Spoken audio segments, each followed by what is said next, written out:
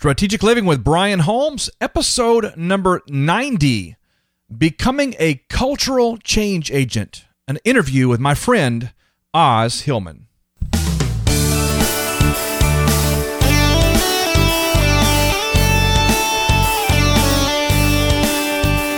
Welcome, everyone, to the program today. My name is Brian Holmes, and you have found the Strategic Living Podcast, where we are all about transforming minds, developing leaders, awakening dreams, activating destiny. And I do believe, as we're going to be talking about today, we can change nations. It is our desire to see you healed, your mind renewed and transformed, and see you discover who you really are and become all that God has created you to be. Going to be an incredible conversation today. I'm so glad you're here to participate. We're talking to Oz Hillman about becoming a change agent. Let's get started, everybody. Well, I'm delighted that you're with us today on the program. I have been looking forward to this particular episode for some time, and that is because this is a person that I have admired from a distance for a very long time. In fact, Oz Hillman is someone who has literally pioneered this particular arena of equipping and empowering and helping us to think differently about how we approach ministry. And before I bring him on, I want to share with you a couple of things. First of all, one of the things that I am personally most passionate about in life is seeing every person engage the thing for which God created them. And that sounds really broad and generic and what have you, but the truth is that I believe every person has greatness in them. I believe every person has something that they can contribute by way of influence and power and transformation to make an impact on society, on cultures, on the various spheres of influence. And I just know that you are one of those individuals. For several decades, we've been watching a prevailing mindset, and especially maybe among Christians, but the church is the church and everything else is secular, everything else is off limits. In fact, in our secular society and in governments, for example, we hear a lot about separation of church and state, meaning we don't want Christians or believers or people of moral character to have any influence or any say in how we shape and guide our policies, our culture, our moral standards, or any of that sort of thing. They don't want an opposing viewpoint being a part of the mix. Now, I believe this is an intentional strategy to keep those of us who are Christians, those of us who are what I would call kingdom-minded believers, quarantined in a limited context, which we can just call the institutional church, so that we can have our deal going on Sundays, but we keep our deal on Sundays and we don't allow our opinions or our belief systems or our influence or our expertise to bleed over into everyday life. We don't want that stuff in the marketplace. That's what I believe the strategy is to keep us from having influence. Well, I believe we need leaders in every sphere of culture. Real leaders, moral leaders, leaders with character and integrity, and leaders with biblical values, leaders who are willing to speak truth even if it goes against the grain, leaders that understand that standing up for principles are more important than standing up for popularity. These are important things. Our mission really is to mobilize people so that they can take their place in culture, not be quarantined over in some institution somewhere, but to really be infiltrating the culture and administer their leadership that transforms lives, it shapes cultures, it moves things. That's what we're really about. And what we really need is what our guest calls change agents. Today, I have the privilege of interviewing Oz Hillman. Oz Hillman is the president of Marketplace Leaders. It's an organization whose purpose it is to help men and women discover and fulfill God's complete purposes through their work and helping them to view their work as ministry. Formerly, Oz owned an advertising agency, but is now an internationally recognized speaker. He is an author of 14 books. He has a prolific daily email that goes out to thousands upon thousands upon thousands of people called TGIF, Today God is First. Has several 100,000 readers in 105 or more nations. And Oz has been featured on CNBC, NBC, the LA Times, New York Times, so many other national media networks. He is a spokesperson on faith in the marketplace. He is a regular contributor to 1010 Magazine, The Christian Post, Charisma News, and Crosswalk, and others. He is also the president of Aslan Inc., which provides a leading online faith at work Christian bookstore. And also you can find out a lot about what he does at TGIF Bookstore. A lot of his books and work is there as well. Oz is literally a pioneer in the area of equipping and empowering entrepreneurs, CEOs, actors, educators, governments, sports stars for one reason. That's for cultural impact. It is my privilege, and it's such an honor right now to take you to my interview with Oz Hillman.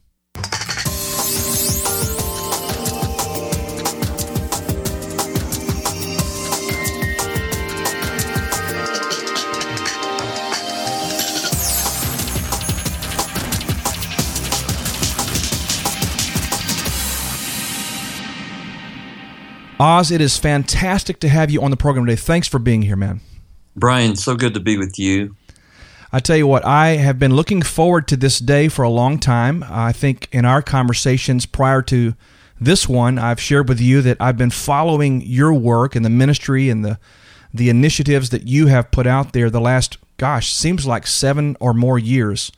And we have really, even though we've not met and worked directly together, so much of what you're doing is a kingdom thing, of course, and we've been flowing in the same lanes and really focused in the same areas. And it's just an honor to spend some time with someone who is pioneering and trailblazing these kinds of areas. So, again, thank you so much for taking out of your busy schedule, man. Oh, you bet, Brian. Well, I want to start and introduce you to our audience by maybe having you share a little bit about your story. You have a profound story, and not unlike a lot of people, you've been through a great deal of tragedy and trials and difficult times to come where you are. But tell us a little bit about Oz Hillman and how you got here. Well, Brian, I came to Christ when I was 22 years old. I lost my dad when I was 14 to an airplane crash, family of 5 children. I wanted to play golf for a living, tried to be a professional golfer for 3 years, and went to school on a golf scholarship. That didn't work out. God used that to really draw me into relationship with himself. But I ended up going into business, ultimately ended up going into advertising, and had an ad agency from 1982 to 1994 in Atlanta. We served American Express and Steinway Pianos and Thomas Nelson Publishers and Parisian department stores. So we had a good client list, a good small ad agency. Things were going very well. I was married, had a daughter. But then in 1994, some things really happened that really changed my world. And I went through what I call the Joseph pit. And I'm sure that if any of your listeners have been around long enough, they've probably gone through some form of that. Sure. I know a lot of them went through it in 2008. But mine was 1994, and it ushered me into a 7-year season of adversity. I ended up losing about $500,000 through a Bernie Madoff type of scam that was really devastating. And then within 3 months, I would end up losing 80% of my ad agency business. One client stuck me for $170,000, and a vice president left and took my second largest account. And then my wife came in one day, said she wanted to separate, and that was devastating. That would end up leading to a divorce 3 years later. So I was really ushered into this season of adversity that lasted 7 years. God restored all my finances at the end of 7 years. I met a man 2 years into the process named Gunnar Olson, the founder of the International Christian Chamber of Commerce, and that was a very he said, Oz, you have a Joseph calling on your life. It's a marketplace call. And you've probably made some mistakes, but what you need to realize is the call is bigger than your mistakes. And that was a real Kairos moment for me, where I walked into that room in Washington, D.C. as a victim for 2 years of shame and disappointment, to the point of understanding there was actually a process going on. And he became my spiritual marketplace father, if you will, at that day, and still is today. And anyway, God began to reveal himself to me. I began writing about some of the experiences I was having. I started writing a daily email devotional called TGIF, Today God is First. And that caught on and began to go around the world, and is now in 104 nations, and began writing and teaching leaders about how God uses adversity in our lives, how we understand the roots of that adversity, and then really got right in the middle of the whole Faith at Work movement that began to really develop in the 90s in a more substantial way. And so that's the short story of the last 20 years. I ended up writing 15 books and traveling to 25 nations. And so God really has turned my valley of Achor, which means trouble in Hosea 2:15, into a door of hope for me and many others. And so my role is to equip leaders and encourage them in their journey, and just help us fan the remnant that's still in our nation, to help turn our nation back to the spiritual foundations that made it great. That's incredible. I want to go back to something you said, because you did such an eloquent job of sharing your story, but you made a statement that I want to go back to just for a moment, where you said, this gentleman said to you that your call and your destiny was bigger than your mistakes. How did that play itself out when you heard those words in that moment of revelation? How did that impact you, and how did you walk that out? Well, I had been raised with quite a bit of shame in my life in my early years. It got passed down to my parents, primarily my mom, and so as a Christian, I believe that I carried a lot of performance in my relationship to God, and so when I failed in my marriage and then failed in business, I was raised in a family that my mom, I think, was a byproduct of shame in her family, and she sort of passed that down to me, and I really learned about performance-based acceptance. And so when I failed in my Christian experience, where a failed marriage and failed in business, that was really difficult for me. But when Gunnar Olson that day shared with me that, I may have failed, but I need to realize there's something bigger, that God has a call that's bigger than your failures. That really totally changed me and gave me such a sense of grace on my life that allowed me to move forward. And so that was a real big moment for me. And I look back to that day as being a real turning point. And I was able to sort of pick myself up and allow the Lord to do the work he needed to do in me. That's great. I know in the work that we do, there's a lot of people who disqualify themselves in their own mind because in some way they feel as though the mistakes they've made, the failures that they've experienced, somehow, toss them to the curb. They're no longer qualified to pursue destiny, to pursue their calling, to pursue their assignment.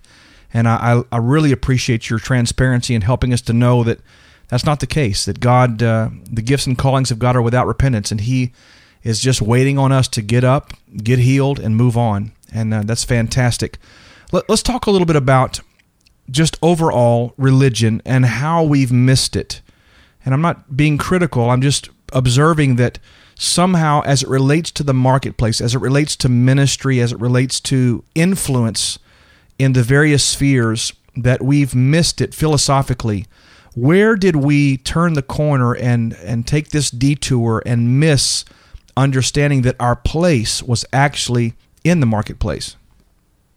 Well, I think Os Guinness, another Os, wrote a great book called The Call years ago, and I think he did a good job in helping understand the history of where we went wrong. And he talks about 300 AD, which is he calls it the Catholic distortion, and where we began a dualism in the church. We said this is spiritual and this is not spiritual. And so we began to really create this wall of divide. And then in 1200 AD, something called the Protestant distortion came along. And that's where we said that work equals vocation versus a calling. We further secularized it. And that's where people began to feel like second-class citizens in the marketplace. We didn't feel like we were as spiritual as those that were in vocational ministry. And as a result, we took on this second-class citizen perception of ourselves. And we began to hear that, when we work for money, that's not spiritual. Until there's a building program, then it's really spiritual. Right, exactly. But anyway, so I think that's been with us for so many hundreds of years that it's so entrenched in our culture that we have bought into that, and so it's been, I think in the last 15 years we've done pretty good at dismantling that, but we've still got a long way to go with that. Let's talk about the 7 mountains or the 7 spheres of cultural influence. Obviously something that you talk a lot about. In fact, a group that we study with and do life with here in the Dallas area, we're going through your change agent course right now, which we'll talk more about in a little bit. But the 7 mountains, how important are they really? How do they shape culture? How do they actually have such a primary role in shaping a generation? Well, about 10 years ago, I realized that we in the body of Christ have wrongfully believed that if we just had more Christians in the culture, we could change the culture. And that's simply a faulty premise, because if you look at, say, a nation like Nigeria, that some say 60 to 70% of the people there are Christians, and yet it's one of the most corrupt nations in the world. And that's because the leadership, which controls most everything, is corrupt.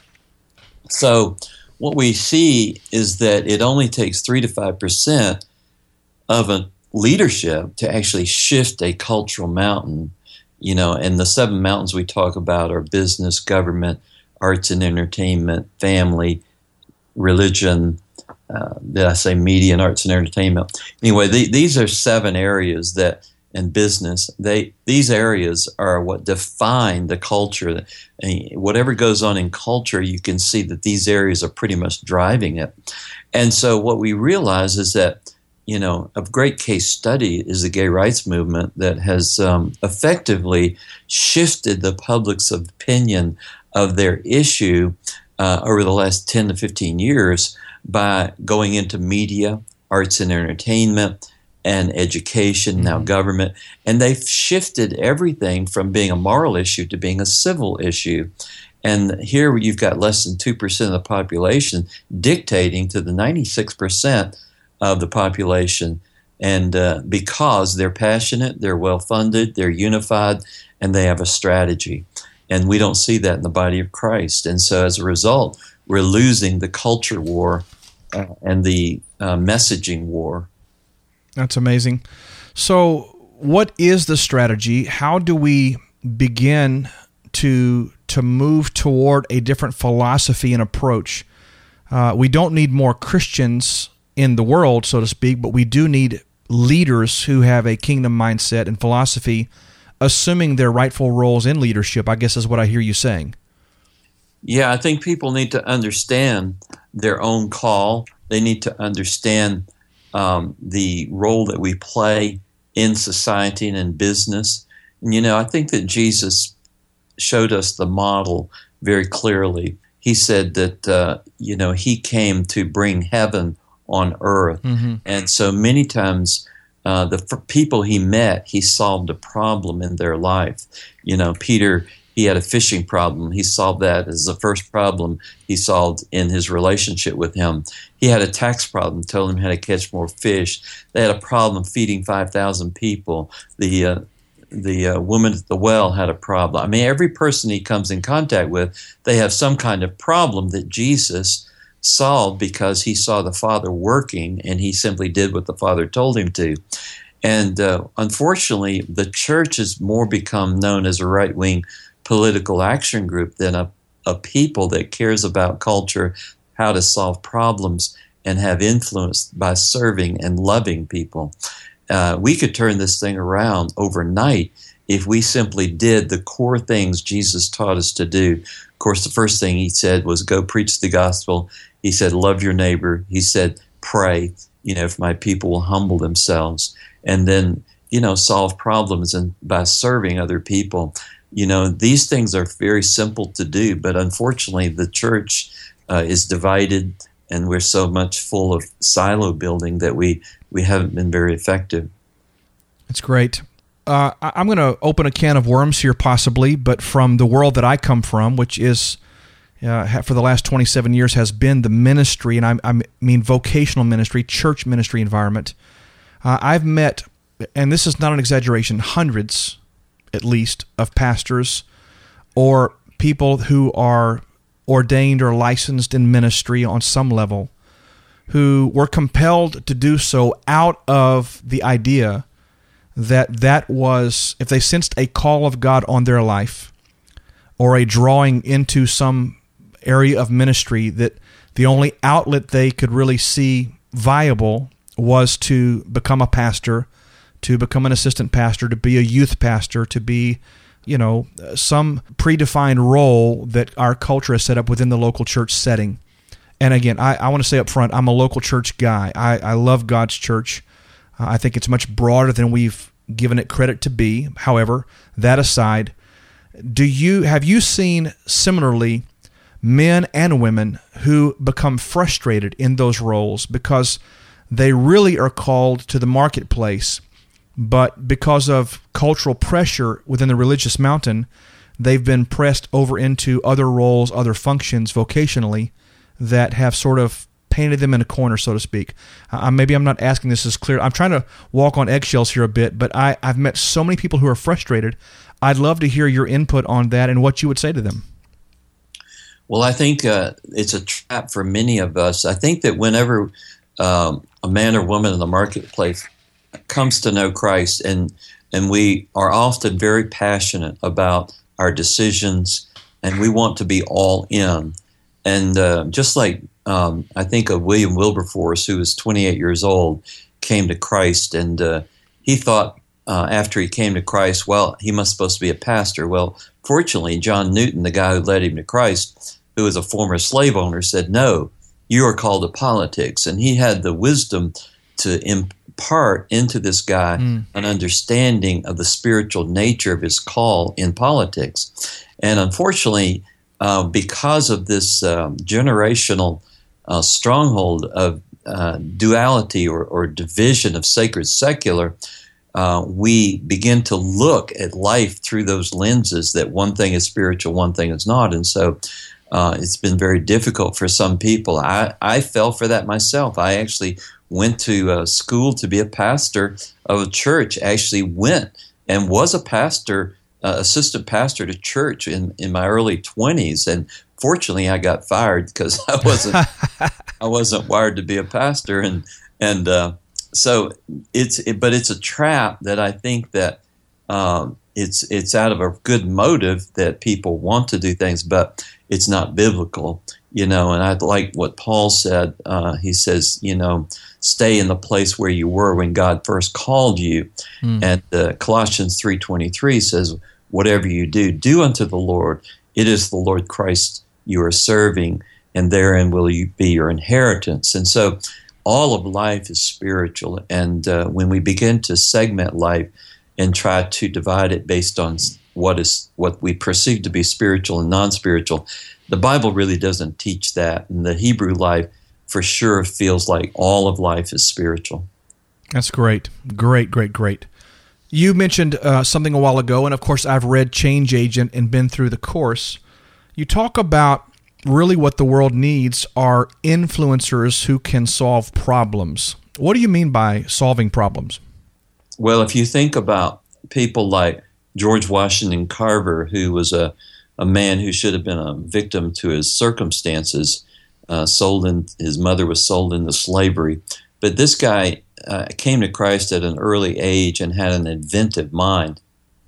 And God gave him an understanding about agriculture, and he told the farmers, stop planting cotton, you need to start planting peanuts. And of course, that didn't work out so well when he first said that, because there wasn't enough demand for peanuts. But then he began to seek the Lord and asked the Lord, Lord, why did you make the peanut? And God gave him 300 marketable products from the peanut, which caused demand for peanuts, and the farmers were able to be successful again.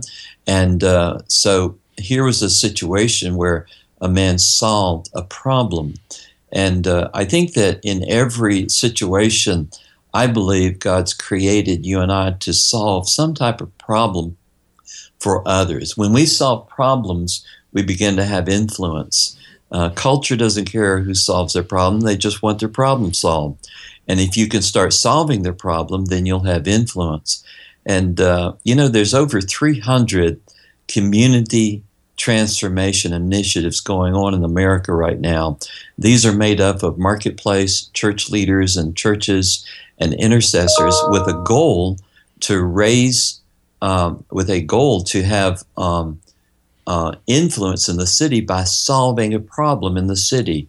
And there are various communities, they're having more success than the others, but I think that most of them get the idea. They know that they've got to serve the community.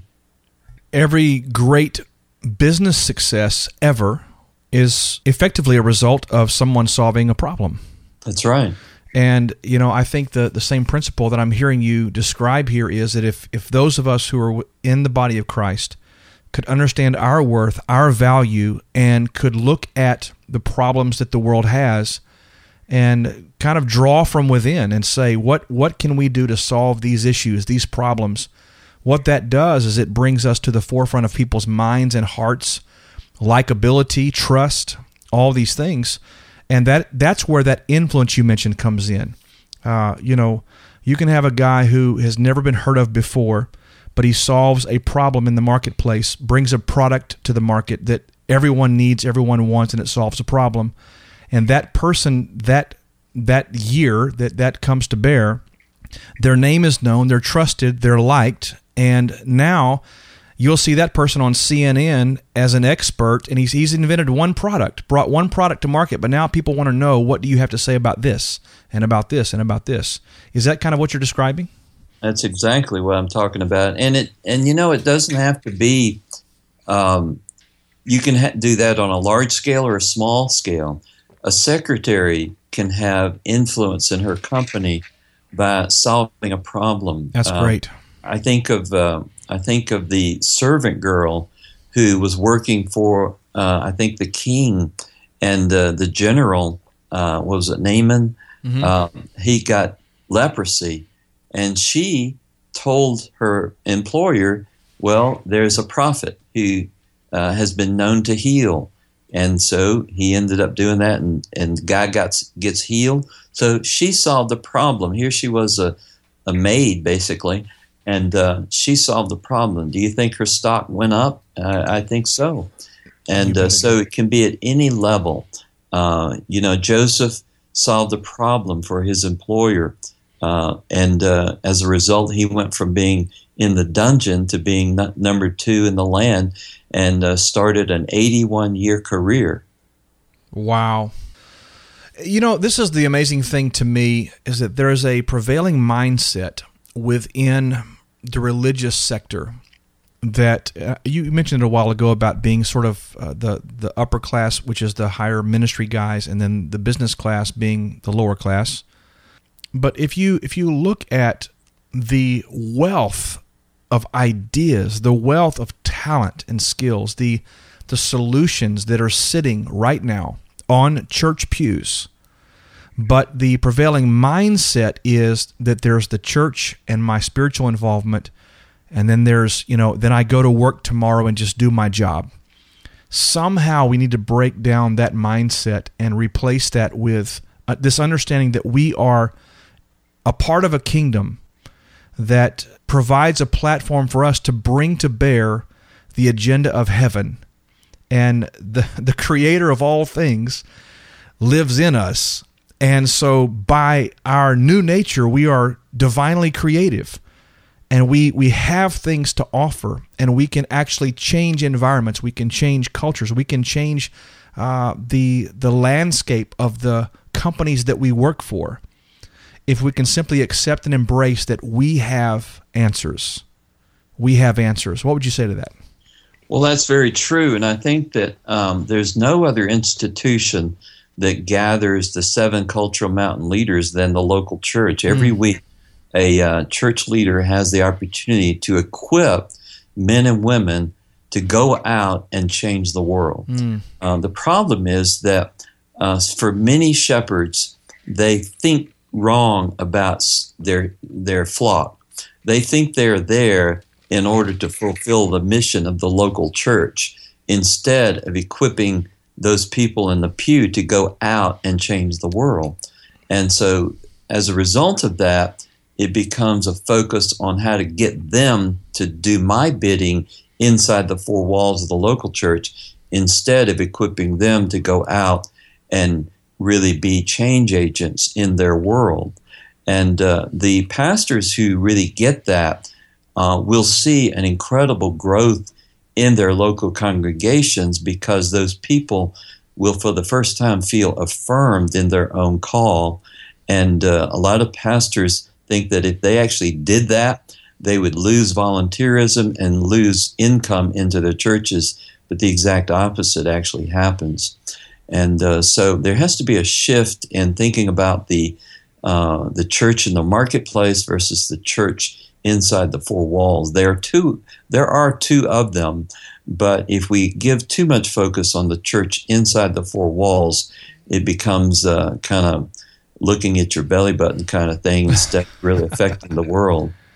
You just hit the nail on the head, Oz, and I know you know that, but I want to just kind of expound on that for a minute or two here. As a pastor, someone who has pastored a church and been in ministry on a staff of a church for much longer than I was a senior pastor even, what you just said is, in my estimation, the fundamental challenge that we have with our current church model is that it's very, and I use this word carefully, but it's more of an incestuous internal focus as opposed to seeing that our job as 5-fold ministry gifts, and someone listening may not have a clue what I'm talking about there, but some will, that our job is very single-focused. It is to equip the people of God for the administration of their assignment, wherever that is. And so the church, the local church, in my estimation, was always supposed to be having one focus. And that wasn't growing numbers, it was equipping people. And man, that right there is one of my big soapboxes, because I believe that if we can get that right, then in a generation we can fundamentally change the world we live in. Absolutely. Wow. Well, let me ask you this, and I'm going to go ahead and open this can of worms too. As you are proclaiming this message, as I have been for a number of years, what is the response that you get from the church sector? What are you hearing from pastors, from leaders? I know on the one hand, I would expect there's probably a great hunger and desire to see what we're talking about come to pass. On the other hand, I might expect there's some pushback and some resistance.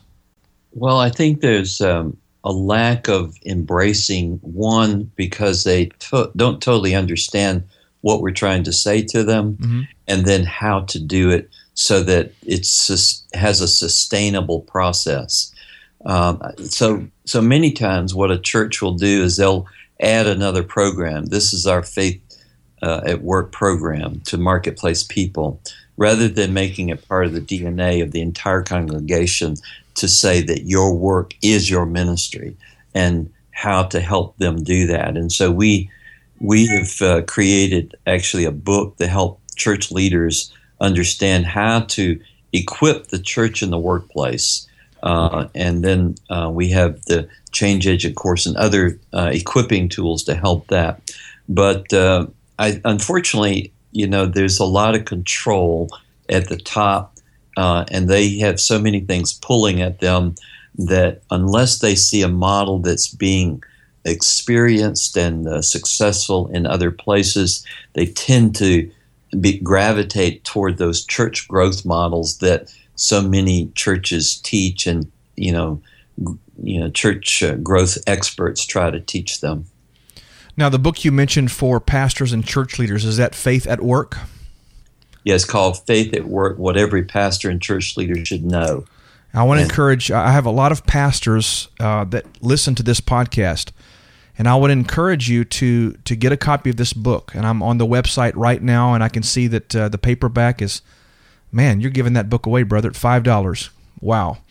And the ebook, I think, is $7.99. Just invest in that. Understand it. Apply yourself. Ask the Holy Spirit to give you an understanding of what it is that we can do as leaders to equip other people. So Faith at Work, you can find that at the TGIFbookstore.com, and we'll talk more about the websites here in a moment, but thanks for that.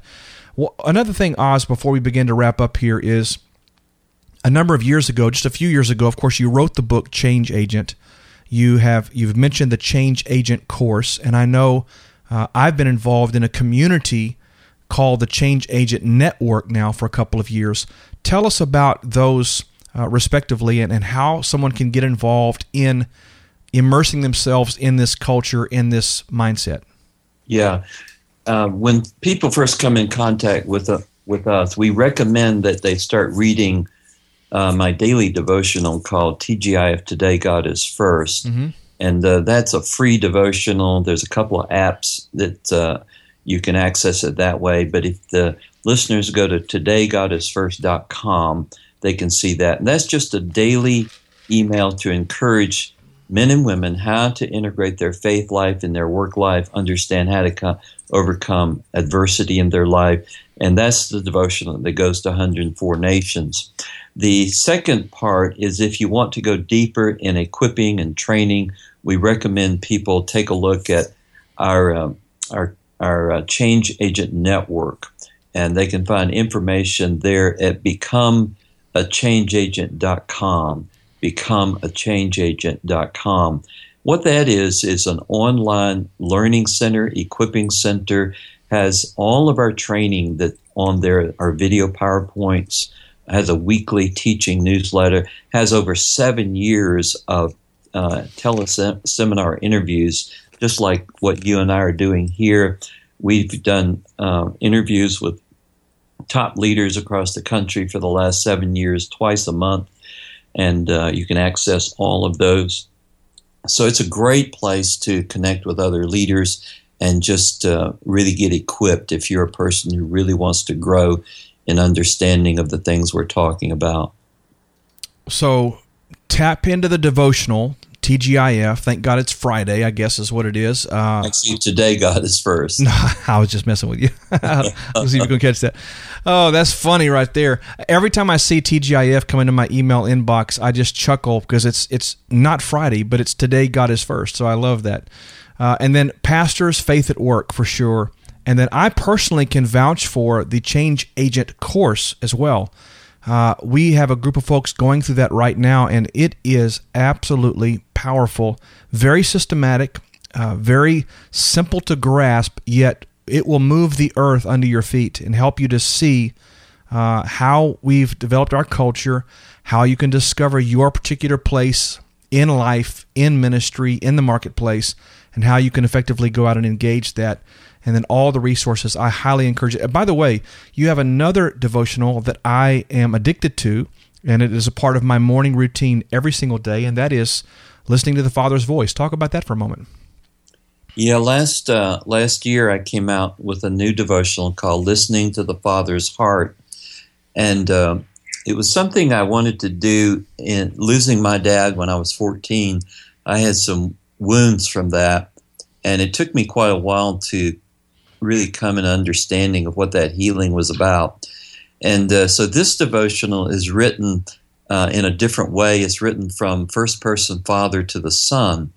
And each day there's a message about what God would say to a son or daughter, about their life and how his view of things really is. And it just consistently expresses what the Scripture expresses about the nature of the Father.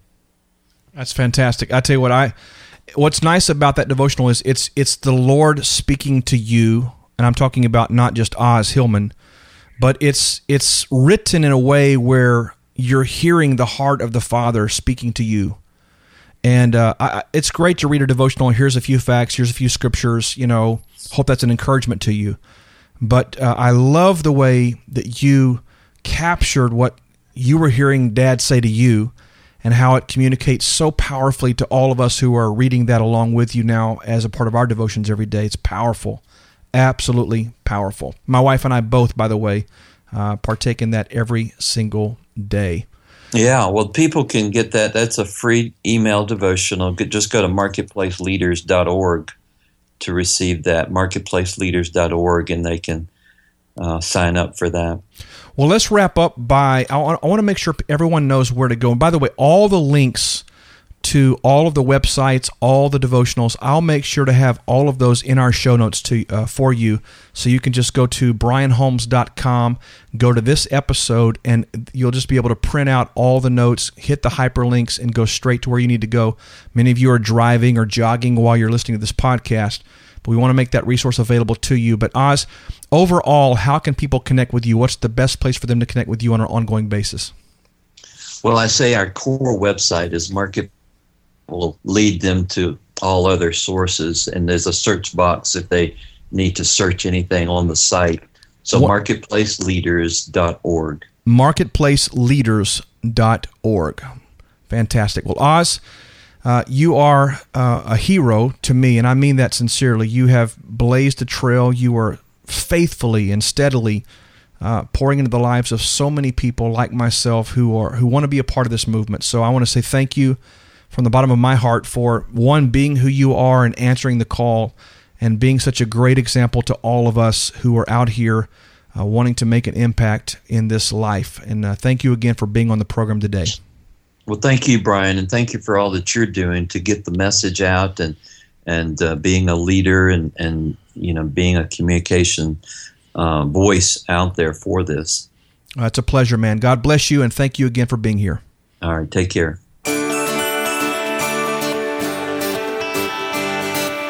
Well, I know that this episode is going to be one for the record books, and I want you right now to go to brianholmes.com/090. You're going to find the show notes there, information specifically about how you can connect with Oz. Marketplaceleaders.org is probably the best place to do that, marketplaceleaders.org, but you'll find all the links, all the show notes, all the information about Oz and his work right there at his website, and also at our website, brianholmes.com/090. Hey, engage with us on Facebook, Twitter, LinkedIn, Google+.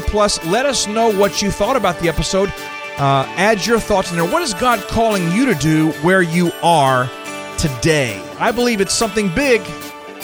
I believe it's something great. Well, in July, this is close to July. In the next couple of months, we're going to be launching our Strategic Living Institute monthly seminar series here in Dallas, and we're going to be launching more information about that pretty soon, but check out brianholmes.com/seminars to find out more about that. brianholmes.com/seminars. You can find out more about our coaching program as well at our website. If you'd like to have us speak at your church or conference or event, feel free to check us out, brianholmes.com/speaking. Well, please subscribe to the weekly email updates if you haven't done that already. Also to the podcast in iTunes, and share this with somebody that you love and care about. Let them know what's happening here on the Strategic Living Podcast. Well, till next time, I believe in you. You are born for greatness. Let's go make a difference. Let's go make an impact, everybody.